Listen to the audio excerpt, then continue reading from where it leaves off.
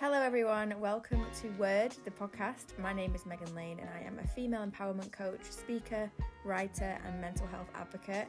And I'm here to provide a safe space for you to tune in, listen to some honest and vulnerable and inspiring conversations. And I hope that this podcast helps you to make a little more sense out of life. So I love you, I appreciate you, and thank you so much for being here. Hi guys, so today I'm going to be talking a little bit about self-acceptance, which seems to be a very highly requested topic. I like to get these short episodes out to give you a kind of burst of inspiration. So I'll make this quick and hopefully it will help some of you in your mindset, especially in this weird time we're in right now. So, I don't want to pretend for 1 minute that self-acceptance is easy or simple, because it doesn't feel it and it's not. And we are human and this is hard work and it's a journey. I think for me, in myself, I've gone through phases in my life where I felt very accepting of myself, very, very accepting of myself, very relaxed about my life and my body and not needed things to be perfect, but really just kind of resting into this normalness of life and being okay with it. Being completely honest with you guys, like 1000% completely honest, I found it much easier to accept myself when I was with my ex-partner, because he accepted me. And I used that acceptance that he gave me to fuel my own self-acceptance. And I didn't realize it at the time, because I think I only noticed really once we'd broken up and I'd lost that sense of approval, that sense of security. I used to share quite a lot of photos of my post-baby bod and I was super confident and I absolutely loved it and I felt empowered and I wasn't embarrassed and I wasn't ashamed and I didn't have those feelings. And, the only thing that really changed between then and now, where I do feel more shame and I do feel more self-conscious more often, is the fact that I'm now single. And I don't have that kind of somebody else's acceptance to fall back on. And now that is very brutally honest. Like, I've not really said that to many people, but it is the truth. And that's why I want you to understand that this is hard work and it's a journey. And there will be moments where you feel very accepting of yourself and there'll be moments where you struggle, and that's okay. I feel like when it comes to self-acceptance and self-love, we often treat it like we're trying to get from point A to point B, and point A is where we loathe ourselves and we resent ourselves and we look in the mirror and we feel sick at ourselves and we dislike our lives and we don't think our relationships are good enough and we don't think our holidays are good enough, we don't think there's enough money in the bank, and everything about our lives we just can't seem to accept. And so we strive for point B, which is where we think that one day we're going to make all these changes and we're going to end up waking up and we're going to be super, super happy. We're going to accept ourselves. We're going to love ourselves. We're going to feel absolutely amazing. We're going to be so happy with every area of our life because we worked on it and we worked on it. And the thing that we need to realise is that there is no amount of striving and nothing that you can do and achieve that's going to give you this deep sense of self-acceptance. The only thing that can really give you that sense of self-acceptance is unconditional acceptance of yourself, of your life, that comes from deep within you. And it's a hard pill to swallow, but I would rather you know this now as someone who has achieved certain things on the list that I genuinely thought would make me accept myself more. I started making more money. I lost weight. I've lost weight multiple times. My body's gone up and down in size. But the self-acceptance that I felt when I achieved certain things never ever gave me this deeper sense of really accepting myself. It was always fleeting because it was always relying on something else to strive for, something else, something more I've got to do, something more I've got to perfect. For self-acceptance is exhausting. It's not easy. It's hard, and it doesn't work, which is even harder. It's very confusing for people. It's like a hamster wheel that we run around and we're constantly chasing, but we're going in circles. And to actually really accept ourselves, we sort of need to fall back more into it. It's more of a less of a doing, a less of a striving, and more of a state of being. We chase perfection because we live in a world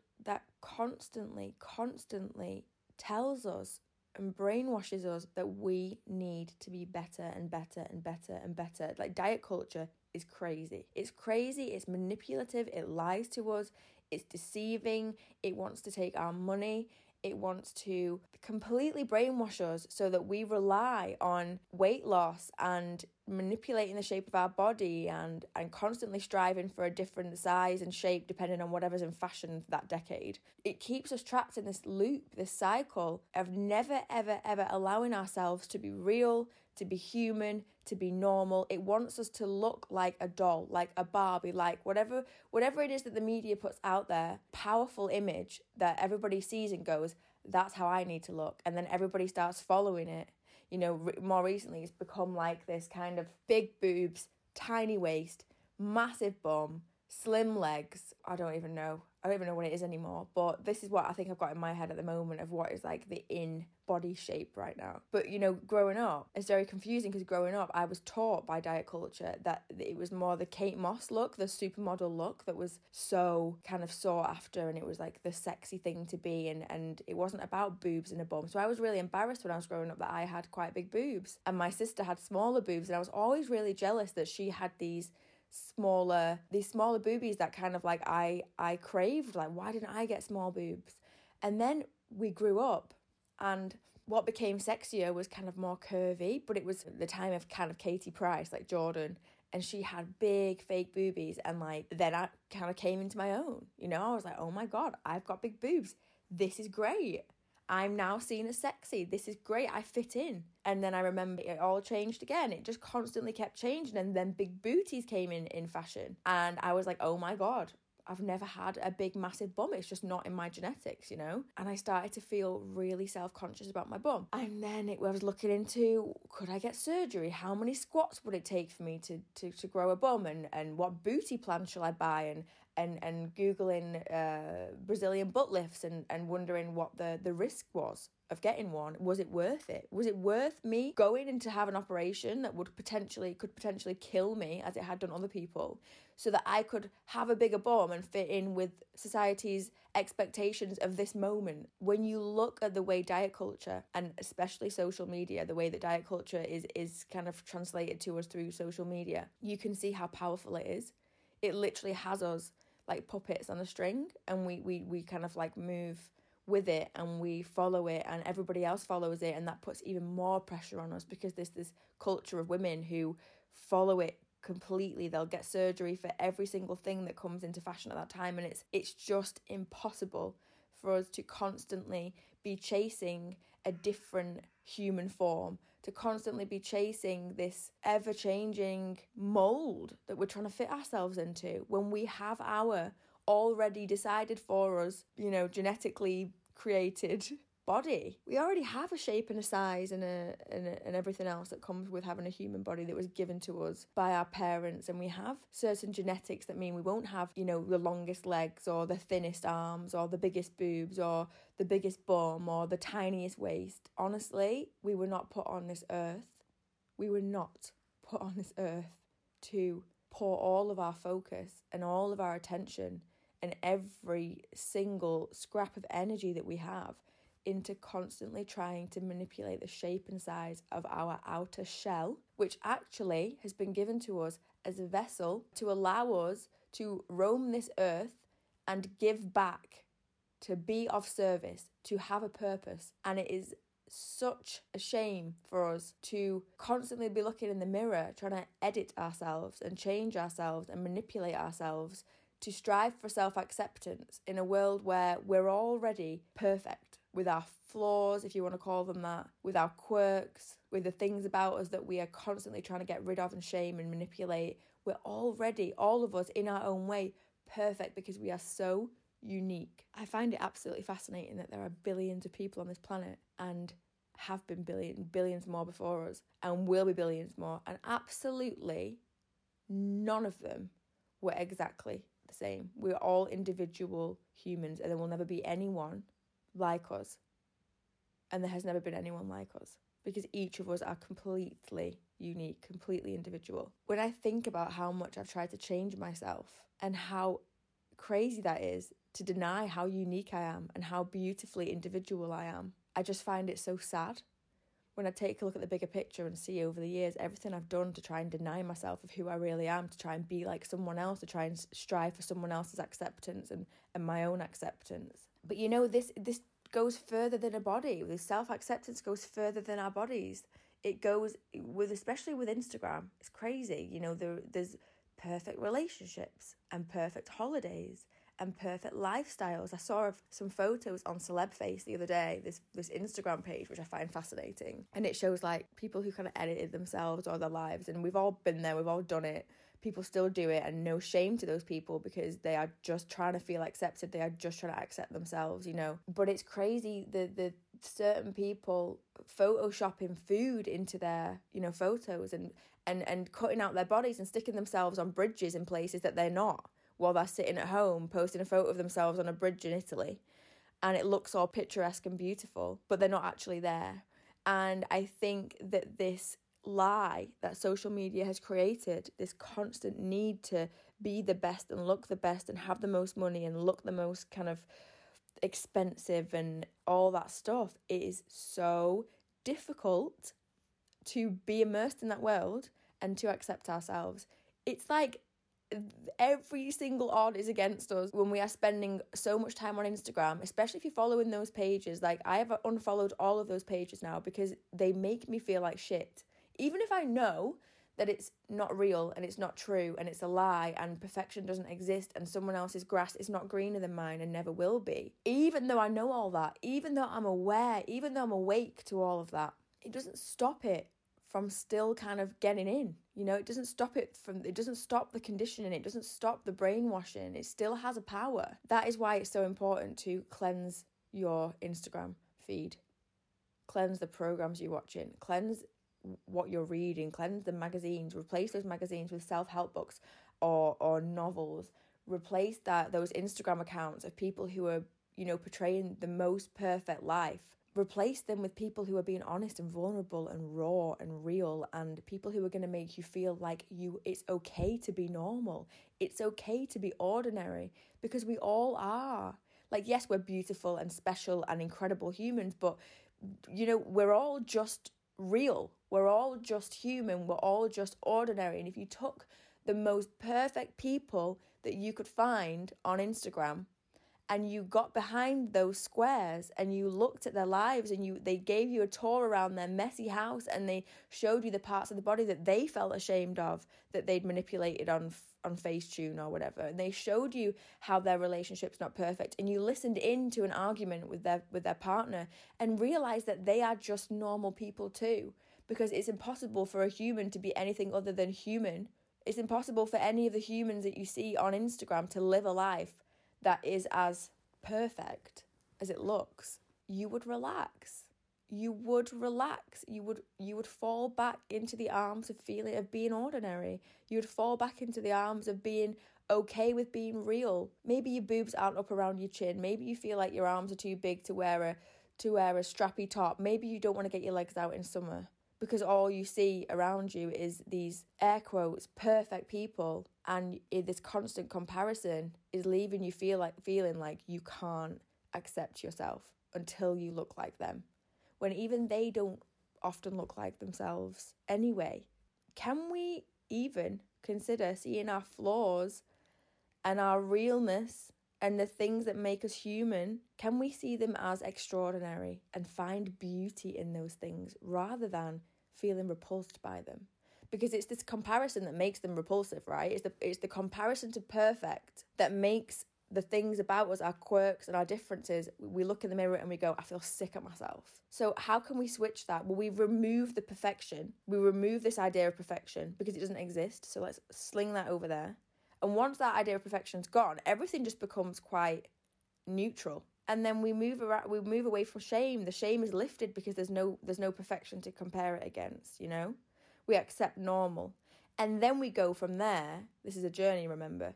Once we start feeling neutral, we can actually flip it on its head and go, hang on a minute. How many people in my life do I absolutely adore? I absolutely adore my mum. I absolutely adore her. And I think she has the most beautiful stomach that carried 4 girls, and she's repulsed by it because it has stretch marks and loose skin and everything else. I look at it and I see, honestly, I could cry with happiness at how beautiful I genuinely believe that my mum's stomach is. I just think it's glorious, and her stretch marks are so soft. And I would snuggle into that belly and have a nap there all day long because it was my home once, and it has done so much for me and brought 3 beautiful sisters into my life that I could not live without. The gratitude I have towards that area of my mum's body that she sees as repulsive means that what she sees isn't fact. Because from my perspective, it's entirely different. It's polar opposite. So can we expand our mind? Can we flip from repulsive and disgusted by ourselves to finding the neutralness in the middle where it's okay to be normal, it's okay to just have a normal human real body, to then actually taking it in the other direction and going, wow, there are some things about me that I used to be repulsed by that are actually pretty fascinating and beautiful, and maybe the things that I once hated I can now actually really love, and and that may feel completely impossible to some of you. So I don't want this to sound like it's easy to flip from to looking in the mirror and going, ew, I hate myself, to wow, I am something else.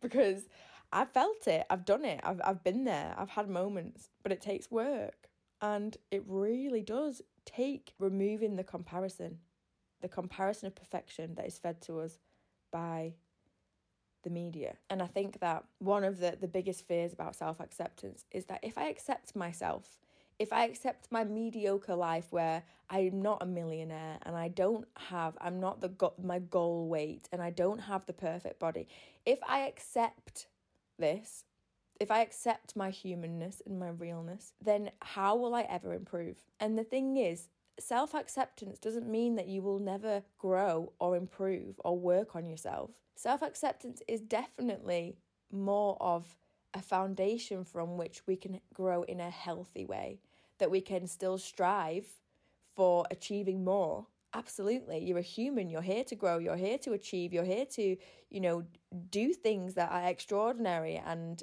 I think that's part of the juiciness of life. I'm always striving to do better in my business, I love getting fitter, getting stronger, but I've removed much of the striving away from this idea of trying to be perfect. I don't want to be perfect. I just want to be better than I was yesterday. I have taken that element of improvement away from my weight, because there is a point you get to where you realize a lot of the time the goal weight or the goal body that you've been fed by the media actually isn't sustainable or even achievable. So you are chasing your tail, and that's exhausting. So of course we can still strive. Of course we can still want to grow. Of course we can still want to improve ourselves, but it needs to be realistic. It needs to be achievable, and it needs to come from a place of I'm already good enough right now. I am already good enough. It's okay to be human. It's okay to be ordinary.